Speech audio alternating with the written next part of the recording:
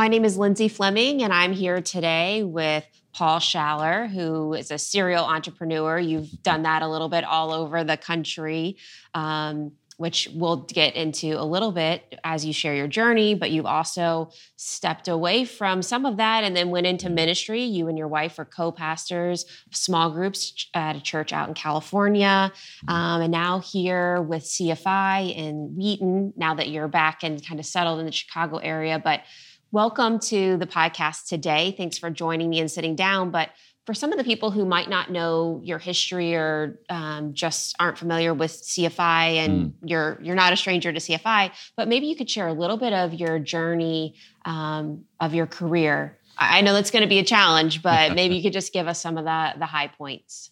Yeah, well, an easy way to look at it would be sort of at a very maybe 50,000 foot level. I'm a pilot, so. Right? That's right up your alley. So yeah, 50,000 feet, 50, not so bad. Then we'll come down a level or two.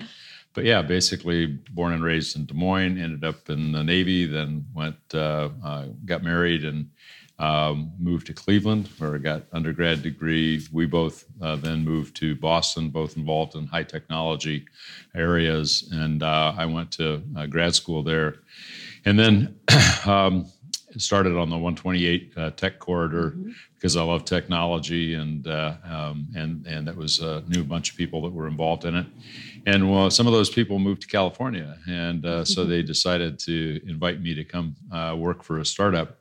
And I'd been in California briefly when I was in the Navy. I was stationed on Treasure Island for a while. And so I loved California, so that became a easy thing to do.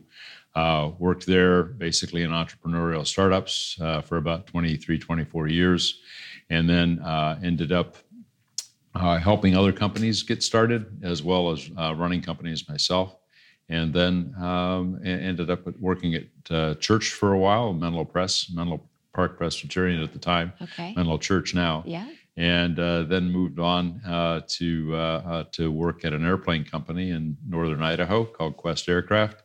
And then my wife had a ministry that ended up moving, called Q-Place, that ended up moving here into the local Wheaton area. And so we moved here. Part-time and then full-time ultimately, as we are sort of unplugged, sadly, from northern Idaho, which is beautiful. Beautiful country there. Yeah, so we really enjoyed it. So, and then started looking for things to do, ended up teaching a course as an adjunct at Wheaton. And then more recently, and then kind of went away from that for a little bit, and then came back to it more recently in this last semester, taught a course, Faith in the Marketplace, at Wheaton. So that's kind of a how did you get to that place of faith in the marketplace? Obviously that's kind of the whole goal here of CFI and even this podcast is intersecting the two. But how did you get to that spot? Yeah, that's a good question. I was raised Lutheran in Lutheran Church Missouri Synod. You're taught to say the whole thing. Yeah. And it was confirmed there. And that's really one of the places I guess I would say I had a first experience of meeting God. And I really studied the catechism, and really I wanted to understand what this was all about. My parents were very involved in the church. And so I kind of grew up in the church. And that carried forward then into grad school, into school, also into my time in the Navy, which was an interesting thing. So I was kind of jokingly referred to as the guy that didn't curse, which was fine with me. Right. And so you did not curse like a sailor. No, although I know how to. Yes, I've heard it plenty of times. Yeah. So then after my wife is Catholic, so we had our own little Reformation, and after she and I we started with children. Really, our first child was really a time where we decided to go back to church. We hadn't really been attending since we were married, and so that was about 6-8 years or so, and we decided to go back to church because we knew we were going to have a family and move on from there. So we went to an Episcopal church. Okay. We were told Covering that all was, the bases that here. was kind of the in between. The in between part. Yeah. And so we did that. And then when we moved to California, for me to work in Silicon Valley, and my wife was in technology as well, with many computer companies and doing a variety of things. And we started at Menlo Church, at Menlo Park Press at the time, and that we then both got involved in BSF, went deeper in our faith. We were involved with that at some level together, and at one point we were co-pastors together for small groups, because small groups have been a real changing experience for us, both in BSF and outside of BSF. And so we decided to figure out how to work that into more our daily routine and our faith into our work. And so as I was starting to run companies instead of just participate in them, there's a big difference that comes along with taking on that responsibility of cutting paychecks and being responsible for people and their well-being. And so faith really helped in that area of leadership, and I found that it really made a big difference in my life as well. So I was winning as well as doing something for others that was good as well. So that became more of a leadership style than it really was necessarily, management. I mean, I've been through all the management literature and all that stuff, which is good. But the faith component really added a piece to it that was very different. And have you seen that the faith component in work? Have you seen that kind of change over the years? Is it something that people didn't really talk about out in Silicon Valley many years ago? Do you see it? I mean, obviously you're close to it now through CFI, but how have you seen that kind of change over the years, or has it? I guess that would be a good question. Has it always been there, or have you seen it kind of be a little bit more of a intentionality in business? Yeah, that's an interesting question. To start with, as working in a company, even a startup that's relatively small, as a director of this or that, or senior vice president of this or that, you're still not the one responsible for it, and so you don't have as much latitude to be able to influence the actual culture of the company, other than by just through your own behavior and your own choices. And so I definitely did that. As time went on, I would say Silicon Valley, I don't think Silicon Valley's gotten any more Christian or any less Christian. It started at 96% unchurched and maybe moved to 97%. So it's a pretty unchurched area. But there are pockets, and there are a lot of places where there's churches that do really well. Menlo did really well with the marketplace ministry we called Straight Talk. I was on the board of that, and so I got involved in that. And that was really a first marketplace ministries thing. You had asked about where did I really start to engage. And I would say that's where we started to engage. It was a breakfast. We'd invite speakers from around the country mostly to come and speak, and we had probably 400, 500 people that would come to breakfast. And after breakfast, they were, it was all these venture capitalists and startups, and it was just an interesting mix. And so after breakfast, they'd be cutting deals in the corner and signing documents. And networking a little as well. Networking in the physical and in the literal sense. And so I think for me, it made a big difference was when I became a CEO at Quest Aircraft. And Quest was founded with a whole different set of financial parameters, which was incredibly challenging. Only God could ever make it work. So I tried the venture capital thing and done that multiple times. This was a whole different way of founding a company, and so I enjoyed that challenge. I was a CEO, so I got to be able to set the course for people from an HR standpoint, from kind of shape the culture a little bit more dramatically. And I was more willing to grab the bull by the horns and do it. I had the support of the board, 100% in all of that. So we ended up, and we were in northern Idaho, which is a fairly religious-oriented thing, kind of the inverse of Silicon Valley, right. In terms of people going to church and things like that. The company had a lot of missionary kids associated with it because they had done well with mission aviation in the past, and so our primary customers were all the mission aviation organizations, and so we attracted lots of people that had been involved in both missionary activity as well as knew something about airplanes or how to run a business or how to be in a business. And so for me, it was a little bit easier to just be really bold about it. And so we would literally every plane we produced at the end of the production line before we sent it off with the customer, we would all gather and put our hands on the airplane and pray for it. Wow. Yeah.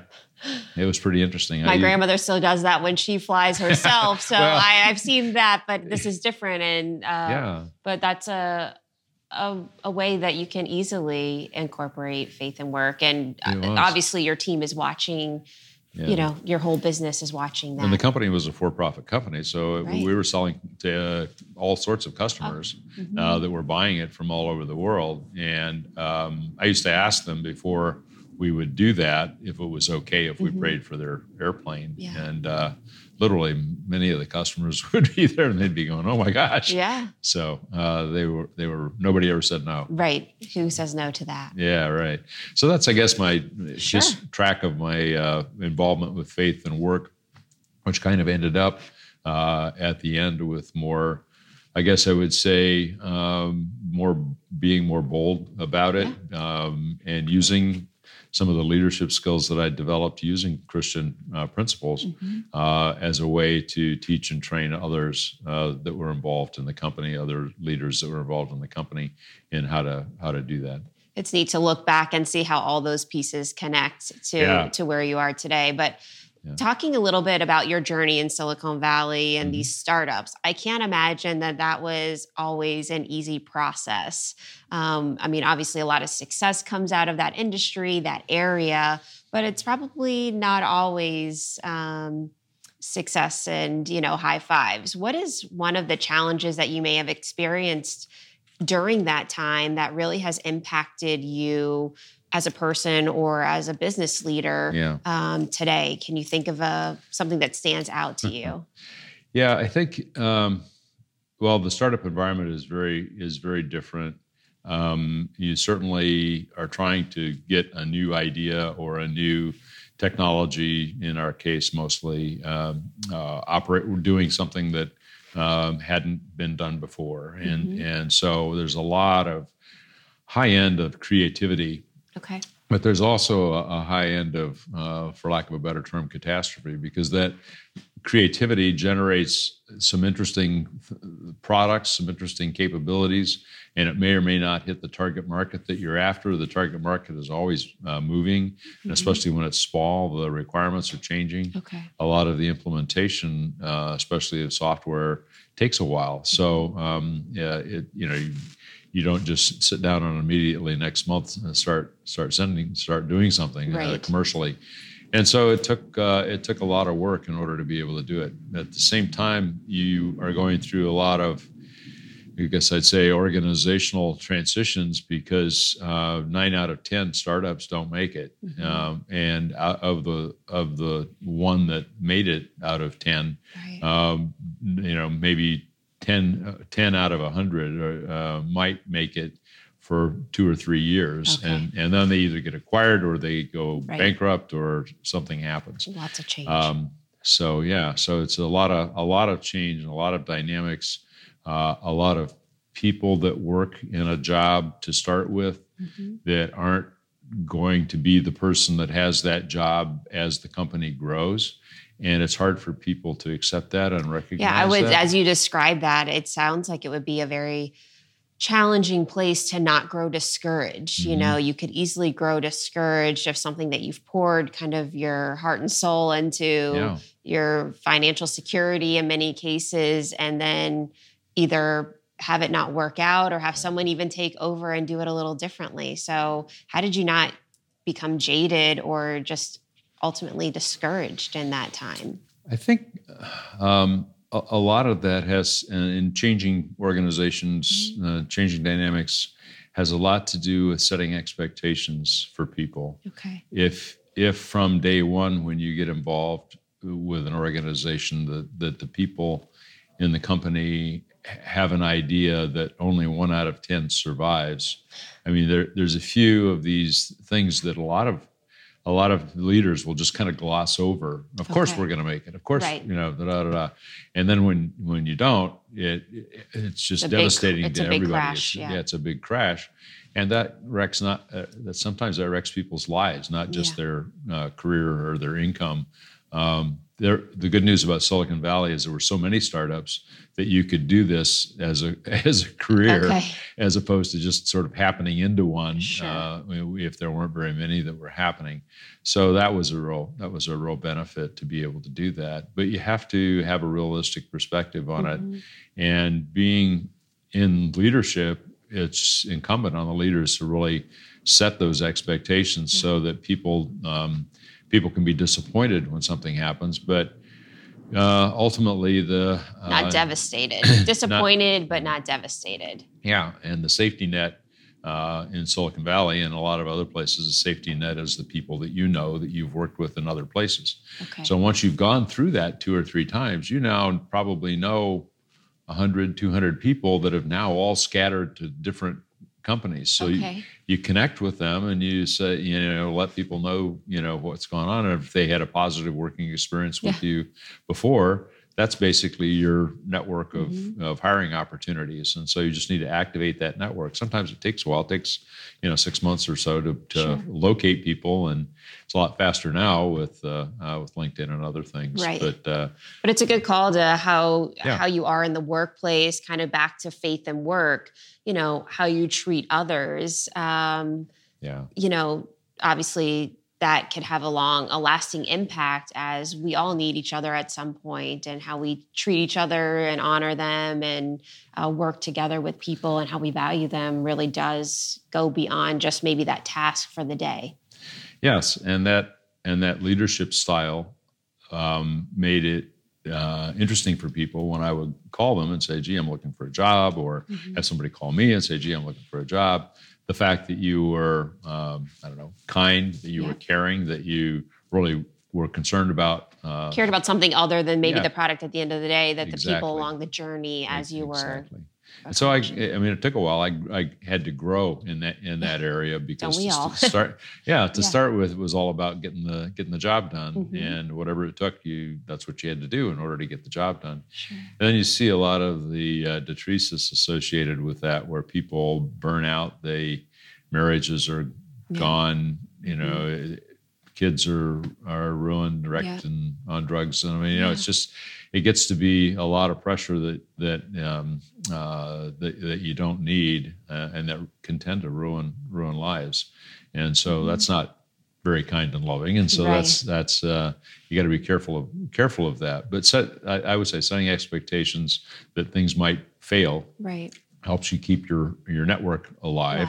Helps you deal with tragedies. Helps you explain that kind of thing to your family and to your spouse, and also after a time, you get to a point where I wouldn't say necessarily second guessing, but you're looking at the things that you're being led by a team of people in the organization. And if you can sense that team is getting off track in terms of what they're trying to accomplish, or their values, or how they're trying to accomplish it, it's time to say, I'm not sure this one's going to make it. The window of opportunity, the market may have changed, closed. A big competitor may have come in and launched a product that you've been working on for 2 years, and that it's going to be really tough to be able to try to succeed. So there's lots of things that can go on that can cause it to fail. Yeah. Well, there's a lot of wisdom over your time, different industries and experiences, locations, geographically. What, combining all of that, or even looking back, you're working with new marketplace leaders, future marketplace leaders with your role at Wheaton. What is one thing, and it doesn't even have to be a student who's not even yet hit the workplace, but what would you say to maybe a young leader, a new leader, or just leaders in general, taking kind of that wisdom that you've collected over all of your stops, what would you kind of encourage them with, or what do you wish you would have known earlier? Oh, wow. That's interesting. I mean, one thing is, don't take yourself too seriously. Okay. Yeah. Enjoy your work. I mean, God created work for our enjoyment and fulfillment, as well as to complete His plan. And so people don't have to be Christian in their religion in actively in work, but having people see and be exposed to Christian principles that are embedded in the culture of a company. It's kind of like going to church every day instead of just on Sundays. So I would say that the leadership style and understanding that you really do have an impact on the culture.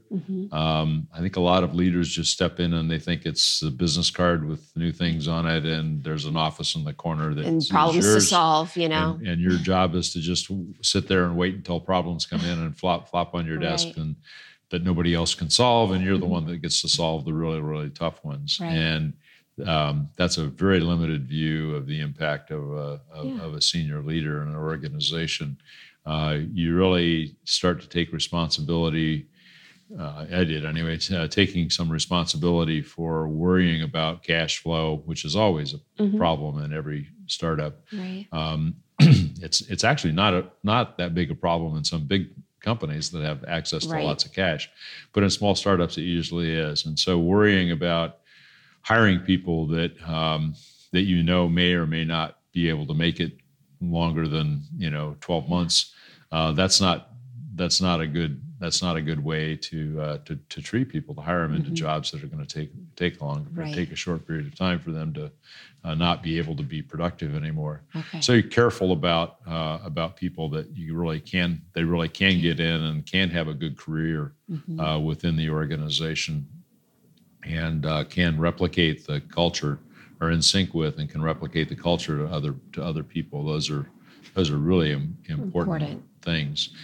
And you may not like the culture 100%. There may be some things about it that you don't like, but are those deal killers or not?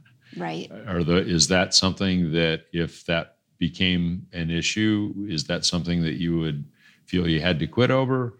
Or is that something that you feel that you could come to some accommodation with and tolerate something that you maybe don't feel 100% good about?